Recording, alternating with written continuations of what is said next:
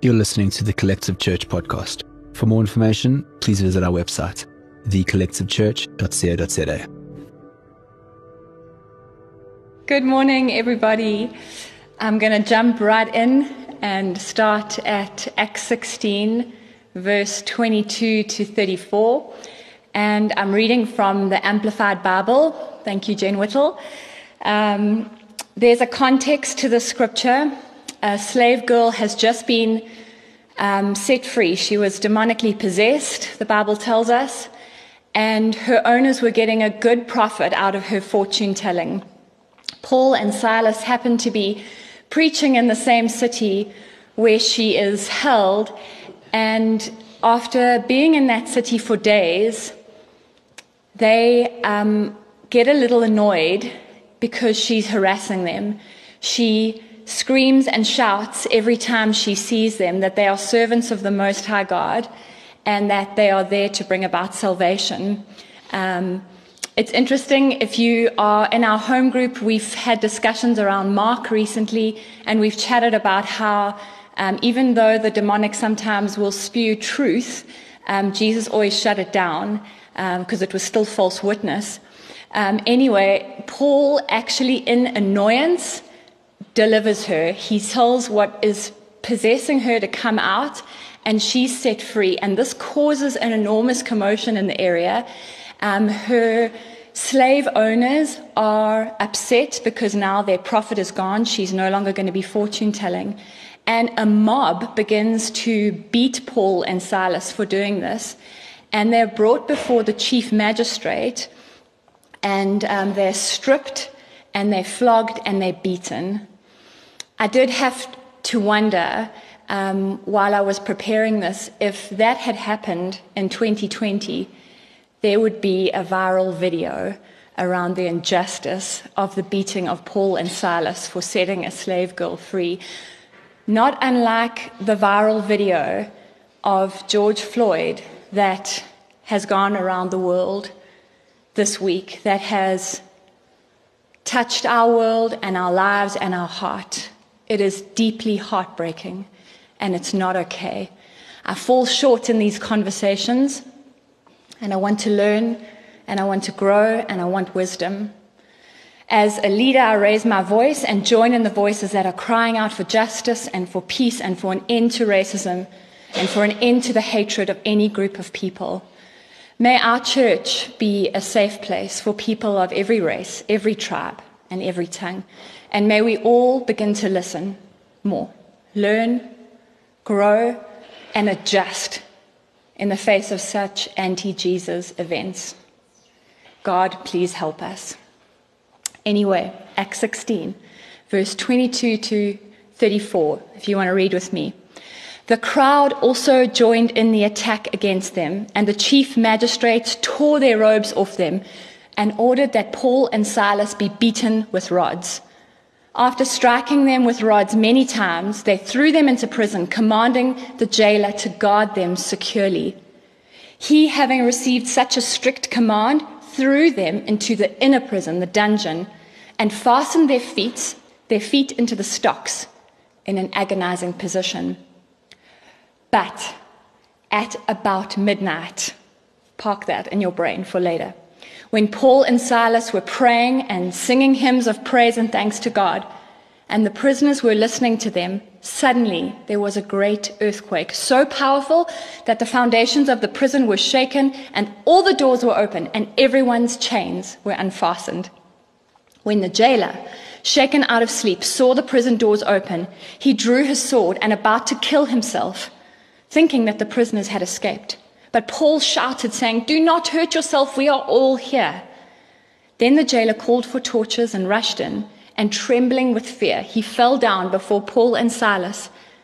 And after he brought them out of the inner prison, he said, "Sirs, what must I do to be saved?" And they answered, "Believe in the Lord as your personal Savior, and trust yourself to him, and you will be saved, you and your entire household, if they believe too." And they spoke the word of the Lord concerning eternal salvation through faith in Christ to him and all who were in his house. And he took them at that very hour of the night, and he washed their bloody wounds and immediately he was baptized, and so was his household. Then he brought them into his house and set food before them, and rejoiced greatly, since he had believed in God with his entire family, accepting with joy what had been known to them about Christ. The title of my preach today is the Get Out of Jail Free Card. I want to pray first. Lord, I thank you for today. I thank you for every person listening now and later. I thank you that you are well acquainted with each one's heart and circumstances. You are not aloof. You are not afar. You are love, and love is always involved in our lives. There's nothing going on in the world today, Lord, that you are shocked at or taken by surprise at.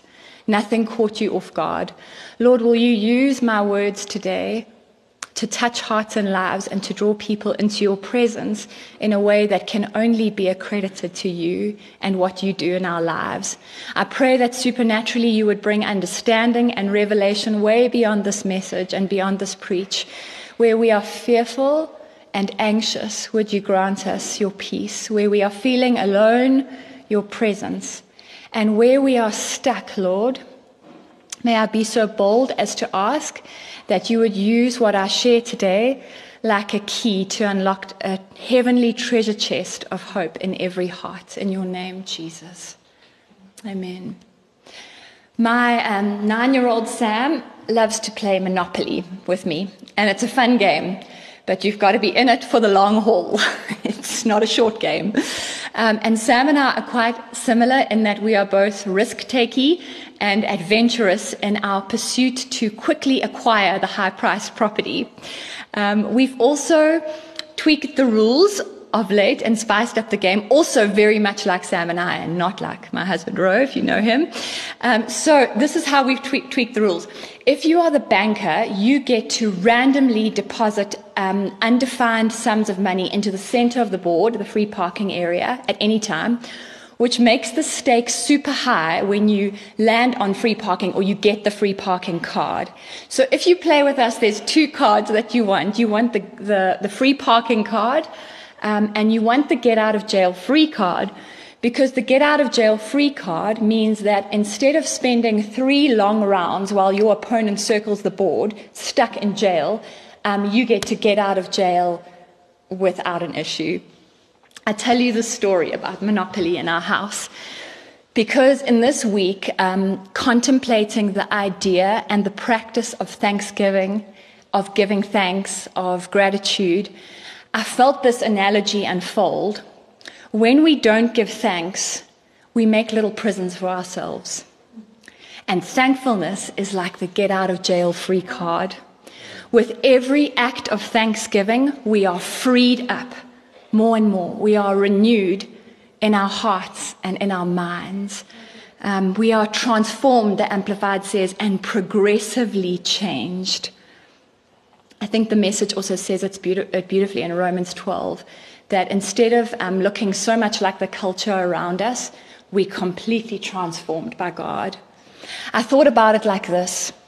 If the circumstances of life are like houses, then gratitude and thanksgiving are both the foundations and the windows. Gratitude and thanksgiving opens our eyes, lets the light in, brings fresh air and perspective to the stuffy places and situations in our lives. Thanksgiving gives us a true perspective on the Father. It grounds us and roots us in the reality of Jesus and the good news, and pulls us into the now. And in the now, there's Holy Spirit fellowship, and we need that restoration and that renewal every single day of our lives. Which is why I believe that from the beginning of the Bible to the end of the Bible, we are commanded to give thanks. There's a reason why Joshua is told to take the memorial stones, take stones out of the river where the Israelites crossed over into the promised land, and keep those in your home, so that when your children ask, what are those? You can say, oh, let me tell you about that time that the Lord came through for us. And it builds this conversation point. It builds a connection point for us with our family and with our friends to tell the stories of where God breaks through. Because in Revelation it also says that there's the Spirit of Jesus is in prophecy. He wants to do it again. So when I tell you something that the Lord has done in my life, it opens up a space for you to believe that He can do the same in yours. So God commands us in the Bible from beginning to end to give thanks and to develop thankfulness like a muscle so that we would default to it, so that it becomes our positioning and our posture. Because when thankfulness is our positioning and our posture, we stand in an always receiving position instead of He's not enough and I'm not enough. It moves us into, I see Him everywhere. He's at work all over my life. And I acknowledge that everything in life is a gift from Him. Everything is grace. Billy Graham said something so profound. He said, nothing turns us into bitter, selfish, dissatisfied people more quickly than an ungrateful heart. And nothing will do more to restore contentment and the joy of our salvation than a true spirit of thankfulness. I think an ungrateful heart grows colder and colder to the Lord, and a fire goes out because we become indifferent to His love and to His mercy. We lose our dependence on Him. We have to learn to give thanks for the little things every day, because without giving thanks for the little, we won't give thanks for the big things. And that is a learning to train our eyes and our hearts to see Him in everything. Henry Nouwen is one of my favorites. He says, the choice for gratitude rarely comes without some real effort. But each time I make it, the next choice is a little easier and a little freer and a little less self-conscious, because every gift I acknowledge reveals another and another, until finally even the most normal, obvious and seemingly mundane event or encounter proves to be filled with grace. I love that we have cultivated a spirit of gratitude and thankfulness in our home with our children. We have to teach them to be thankful. We say thank you, say thank you, say thank you, say thank you. And they learn, and eventually one day they start popping out these thank yous without you having to tell them. It's beautiful, and we have to teach them that, because otherwise they default to entitlement. And we are the same. We have to be taught and we have to be reminded to give thanks. It's not uncommon in our house to cut a grapefruit open and hear Ruby go, oh, thank you, Lord, I love grapefruit. Because we've taught them to appreciate that the smell of a grapefruit, the taste of a grapefruit's a gift. Walking outside, oh my gosh, guys, look what a beautiful day it is. Thank you, Lord. And this has become something that actually just flows out of us. And that's something I'm so grateful for. In 1 Thessalonians 5:18, we are told that it is God's will for us in Christ that in everything we would give thanks. And in Ephesians, Paul says that being filled with the Holy Spirit looks like something. And interestingly, he doesn't explain some ecstatic, miraculous experience. He says this. He says it points to thankfulness. He says, be filled with the Spirit, constantly guided by Him. Speak to one another in psalms and hymns and spiritual songs, offering praise by singing and making melody in your heart to the Lord, always giving thanks to God the Father for all things in the name of our Lord Jesus. Now that was penned by the same man who we read about earlier in Acts, who was stripped, who was flogged, who was beaten, who was chained up in a dungeon for releasing a slave girl. If a person ever wanted to have the right to complain, he would have had it. But what happens instead? We find him praising and giving thanks and praying. How and why? First, let me say that thanksgiving and gratitude is not denialism. It's not living in la-la land. It's not denying your feelings. Your feelings are beautiful signposts that point you to the places where you need Jesus in your life. But this is what happens when that which is within you pales in significance to that which is coming against you. Which is why when your feet are fastened in a chain and you're bleeding and you're locked up, you can be found singing and praising. Graham Cook says, God has scheduled our growing up places, so we better just expect them, and we better rejoice in them. And again, I say rejoice in them and give thanks. He's funny. He says, you don't even have to mean it, just do it. He adds that if you want to get on in your relationship with God, you cannot be casual about giving thanks, and delight is a key. You have to work on that. He goes on to say, Lord, thank you for what you're doing. Thank you for what I'm learning. Thank you, thank you, thank you, thank you, thank you, thank you, thank you, thank you that you love me enough to change me. Thank you that you love me enough to change my heart and my perspectives. And you give thanks until you become thanks. That moment that you can't thank him enough, you are blessing him. And he loves those moments. You aren't play acting anymore. You're in character, the role that he assigned to you. That is identity and destiny. It's about growing up in Jesus. This is not a once-a-year turkey on the table moment. This is cultivated over a lifetime. And I love a full house and a turkey on the table and joining in with our American friends celebrating Thanksgiving. It's a thing, we do it. But we don't wait until November every year to do that. Daily giving thanks and practicing gratitude is like gardening. Leave it for a season and watch the weeds pop up and take over. Watch the dead wood gather. Watch the soil grow bad and watch some stuff not grow. If you've ever had the privilege of being in this precious couple, Jen and John Whittle's garden, you know how beautiful it is. Jen and John are this couple in our community who have tended to their garden in their yard so beautifully. And Jen and John will tell you that sometimes they spend up to 3 hours a day working in that garden. And it made me think that nothing looks that beautiful without tending to it. The spiritual work of gratitude and thanksgiving is so rewarding. And I love what happens in Acts 16, that scripture that we read. It's so practical. I like practical.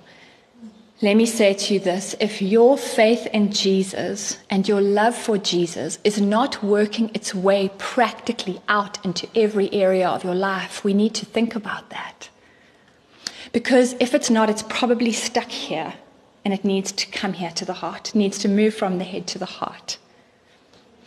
So back to Acts 16. I love this. It says around midnight, when they were praying and giving thanks and praises, and the other prisoners were listening.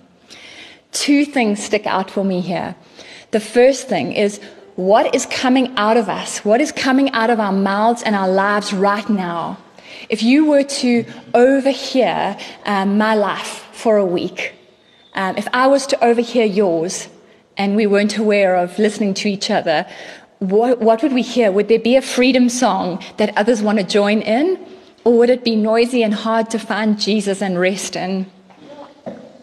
That's the first thing. The second thing about midnight is what happened before midnight. These guys had been beaten for nothing. They had been stripped, humiliated, and chained. And later in the text, we hear that their wounds were bloody. I wonder if in the build-up to midnight, they were licking those wounds, moaning about the pain and the discomfort, the injustice. I wonder if they were angry. And I want to say it's okay. Sometimes we have to move through that stuff. But please, let's get to midnight. Let's get to prayer. Let's get to praise. Let's get to thanksgiving. Do not land yourself in those unhelpful places all the time. Go and land yourself in those places of thanksgiving, prayer, and praise.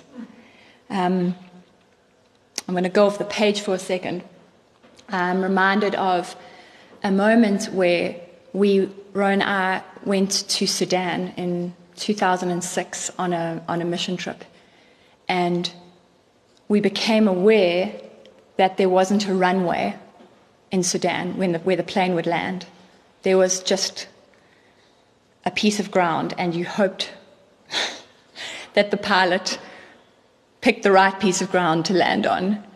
and that the ground in Sudan was like clay, which would make it hard to land a plane. And I think so often in our lives, we're landing in places where there's no runway, where there's no solid ground. And we need to land the confusion, the disappointments of our lives, the heartache, because it's real. We need to learn to land those on solid ground. What is solid ground? The good news of Jesus is the solidest ground we can ever land on. So at midnight, there's this eruption of praise and prayer that results in an earthquake. We behold what we become, and we give power to that which we focus on. And it's so important to learn to disempower our disappointments. There's an invitation in the scripture to leave the dungeons of our hearts and our minds and to fix our eyes on things above. That's from Colossians 3. Colossians is like this manual for Christian living. That scripture ends in, whatever you do, give thanks. Why? Psalm 100. We enter his gates with a song of thanksgiving. We enter his courts with praise. We are thankful to him. We bless him and praise his name, for he is good. Thanksgiving and praise go hand in hand, and thankfulness is a door to God's presence. Paul and Silas had their feet in chains and their bodies behind bars, but their heart and their souls were anchored somewhere else, in the throne room of grace, with Jesus seated in heaven. Hebrews 4:16 says, therefore let us approach the throne of grace with confidence, without fear, so that we may receive mercy and find him, and find his grace to help in the time of need. You know what I love? I love that song, The Blessing. We're going to sing it later. It's got something like 15 million views on YouTube, and I saw Selena Gomez covered it the other day on Instagram, and it got another 9 million views. And I found it so fascinating and beautiful that it was released just before this demonic COVID storm hit our world. That song is straight up out of Numbers 6, verse 22. It is Aaron's blessing, the priestly blessing that the Lord gives him to speak out over the Israelites, over God's people. God says to Aaron, the high priest, and his sons, say this. This is the way I want you to bless the people. The Lord bless you and keep you. The Lord make his face shine upon you. The Lord be gracious to you. The Lord lift up his countenance, his face upon you, and give you peace. I was reading, and the end of that scripture is so beautiful. It says, Aaron and his sons will put my name on the children of Israel, and I will bless them.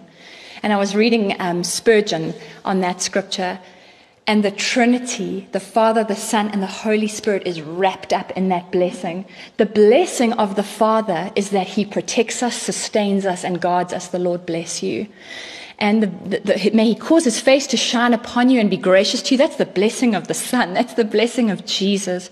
And may the Lord lift his face to shine upon you with divine approval and give you peace. That is the fellowship of the Holy Spirit right there.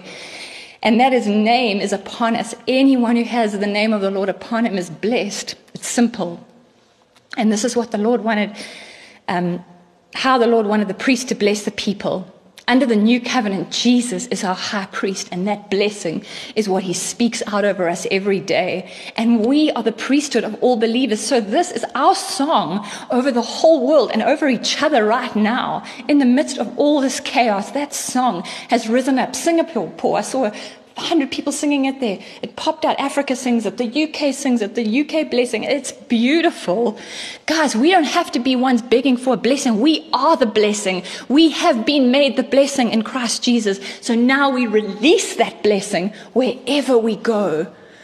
Don't get an orphan mindset begging for a blessing. You've been given every blessing in Jesus. You sing and you praise and you give thanks when you feel trapped, when you're in prison, when you are uncomfortable, when it hurts, when it's hard, before midnight, in anticipation for the midnight moments, the suddenlies, where only God can break into a situation and a circumstance, like only he can. Thanksgiving literally always comes before the miracle. These guys used their get out of jail free card. They got their thankful on. And everyone else who was in chains had their prison doors open, and that which held them was released. They were the blessing. They released the blessing. And they got the bonus free parking cash too. The gift of standing in the way and stopping someone from killing themselves. I don't know about you, but that excites me so much. That jailer was part of the flogging and the beating, and he was responsible for tightening their feet in that agonizing position. And when he wakes up and he sees all the prisoners out of the cells, he knows that his fate by the chief magistrate is going to be death. And in desperation, his only option looks like he has to take his life. And Paul, the man that he was responsible for being a part of beating, stops him. That is supernatural. And that man goes from fearing man, fearing the magistrates, fearing what would come at him, to fearing God. He drops. What can I do to be saved? Who is this God that opens prison doors? Who is this God that softens the hearts of the men that I beat and the men that I hurt to reach out to me and take the sword out of my hand so that I don't kill myself and offer me the joy of Jesus instead? That man held a sword to his own throat in the early hours of the morning, but he goes home to his family later that day. That man who chained up Paul and Silas's feet earlier, later washes those very wounds that he caused and was responsible for. And in the same veins, Paul's hands, which probably in his humanity wanted to punch that guy in the face earlier when he was getting his feet fastened, are the same hands that stop him from slitting his throat and that later baptize him and his whole family. How stunning. Scripture tells us that that whole family comes to true joy and to eternal life because that dad or that husband or that son, we don't know, was humble enough to know when he needed God more than anything else. Suicide or give God a try. I think that there are so many people in those men's shoes right now, and we get to have these lives that are full of get out of jail free cards. Please go and dish them out. Jesus came to set the captives free, Isaiah 61. His Spirit is on us to share the good news, to heal the wounds of the brokenhearted, to tell captives that they are free, to announce His grace in 2020, scandalous, to comfort those who are mourning. Hashtag Black Lives Matter, comfort those who are mourning. Those who feel crushed, give them a bunch of roses instead of ashes, the oil of bliss instead of tears, and a mantle of praise instead of a spirit of heaviness. I spoke about the river of God a few weeks back, that we literally are these mighty oaks planted by that river, displaying His glory, rebuilding all that was lost, recovering the magnificence. Why? Because that's what priests do. That's what servants of God do. So much has been lost in the world right now. There's never been a better time to recover the magnificence of what it means to be a child of God. And guys, there are unanswered questions. The Bible is messy. For me, in that scripture, the unanswered questions are like, what happened to the slave girl? We never hear about her again. What happened in those hours before midnight? What happened to the people who were abusing that girl? There's unanswered questions. Make space in your life for unanswered questions. Make space in your life for mystery. Because God is way bigger than we can fathom. So I think Paul and Silas left that city knowing that they were a blessing. I kind of daydreamed this week, like, what was their... What I would love to have heard their prayers after they left that city. Like, thank you, Lord, that you used that horrible beating and that dreadful night in that cell to bring about the salvation of a whole family. Thank you for letting us be a part of that miracle. Thank you that you used us to be a blessing to that man and his family. Thank you that that man didn't kill himself. You know, this week I received a call from a lady who has done work for us in our, in one of our businesses, in the leather business, in the past, and she's done sort of piecework for us here and there where we've had extra work and needed help. And she phoned me to tell me that since COVID started, the people where she's been working for 5 years haven't paid her and haven't phoned to check if she's even got food. And I was so gutted to hear that, and so burdened with her pain. And I said, I can't help you with a job. I don't have work for you. I don't even have work right now.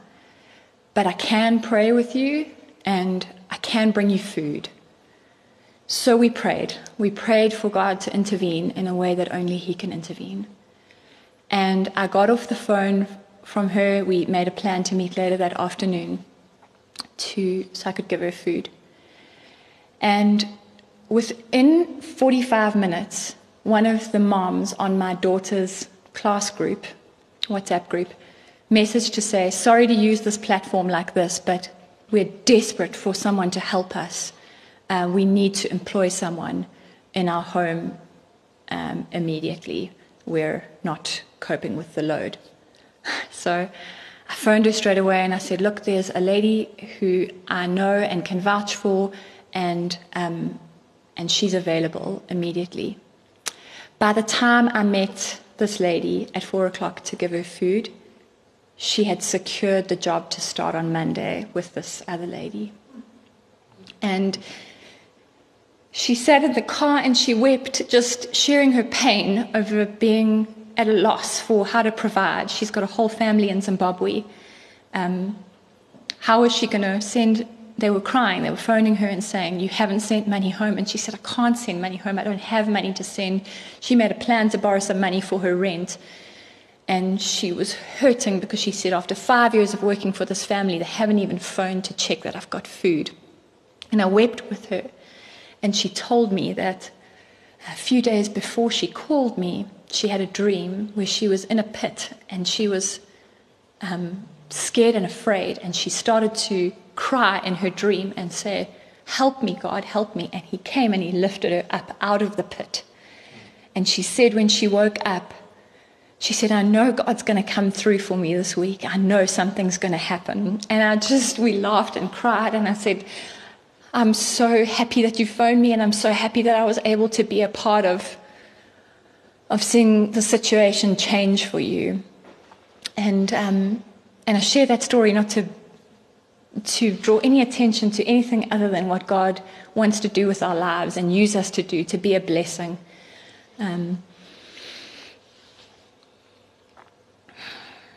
Resentment can't grow in the garden of gratitude. There's no mine, there's no me, and there's no self-made in gratitude, because gratitude goes, all of life is a gift. And I love in Luke 15, it's this account of the prodigal son, where we meet this older brother and we meet this doting father who is so thrilled to have his reckless, irresponsible son home again after he was lost and estranged from the family. This doting daddy throws a party to celebrate his son's return. And the older brother is so resentful of his brother's return and his father's extravagant response to the son coming home after he's squandered his father's money. He's clocked up a bad reputation. And so the older brother boycotts the celebration. Despite the father's plea that he comes in, he just can't enter in. I'll read from verse 25.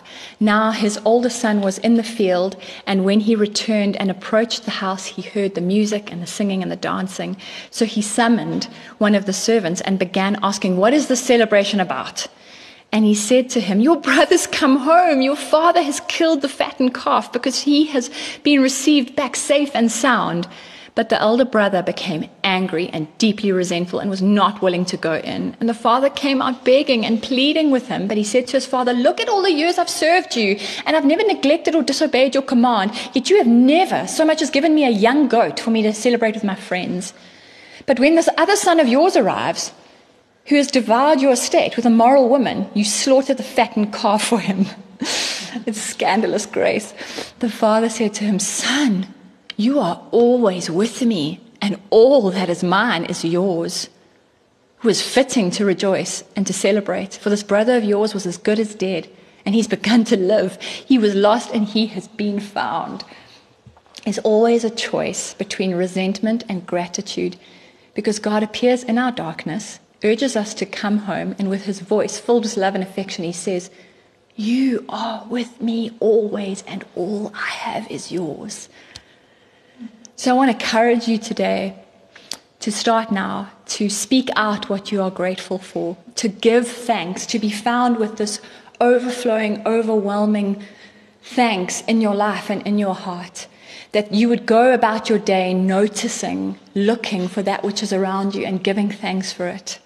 And in those hours, those build-ups to midnight, when it's hard and when it's sore and when it's confusing, thank God for what he's doing, for his unending commitment to you, that he's always with you and that all that he has is yours. You know what else actually grows in the garden of gratitude is generosity. Hebrews says, let's continually offer up a sacrifice of praise to God that is the fruit of lips that give thanks to his name, and don't neglect doing good and sharing, for with such sacrifices God is pleased. It's a hands out, hands open, and that's how we share, and that's how we receive too. So for me, the picture is in Thanksgiving, we are so grateful, and there, it's easy to give. But when we are fearful and not grateful, we hold and we can't share. And I just want to celebrate for a moment the generosity of this community that we have witnessed over this season. You have continued to contribute and tithe and give generously in whatever way that you can give. And because of the resources available, we've been able to feed families, and we've been able to feed many people and provide for many people who have been at a severe loss in this time. You have rocked up and visited with crunchies and cookies. You've dropped herbs and things out of your garden with each other. And I hear all over our community, this one dropped food for me, this one dropped this one did this. There's been an overflowing of your kindness and your generosity and the outworking of Jesus inside of you. Brene Brown says this beautiful thing about the connection between joyful hearts and grateful hearts, that it's grateful hearts that are joyful and not joyful hearts that are grateful. That actually it's in the practice of gratitude that joy erupts, and not when we happy and good things happen and are joyful that gratitude erupts. So I'm done for today. We love you and pray that you stay overwhelmed by the goodness of God with a heart full of gratitude.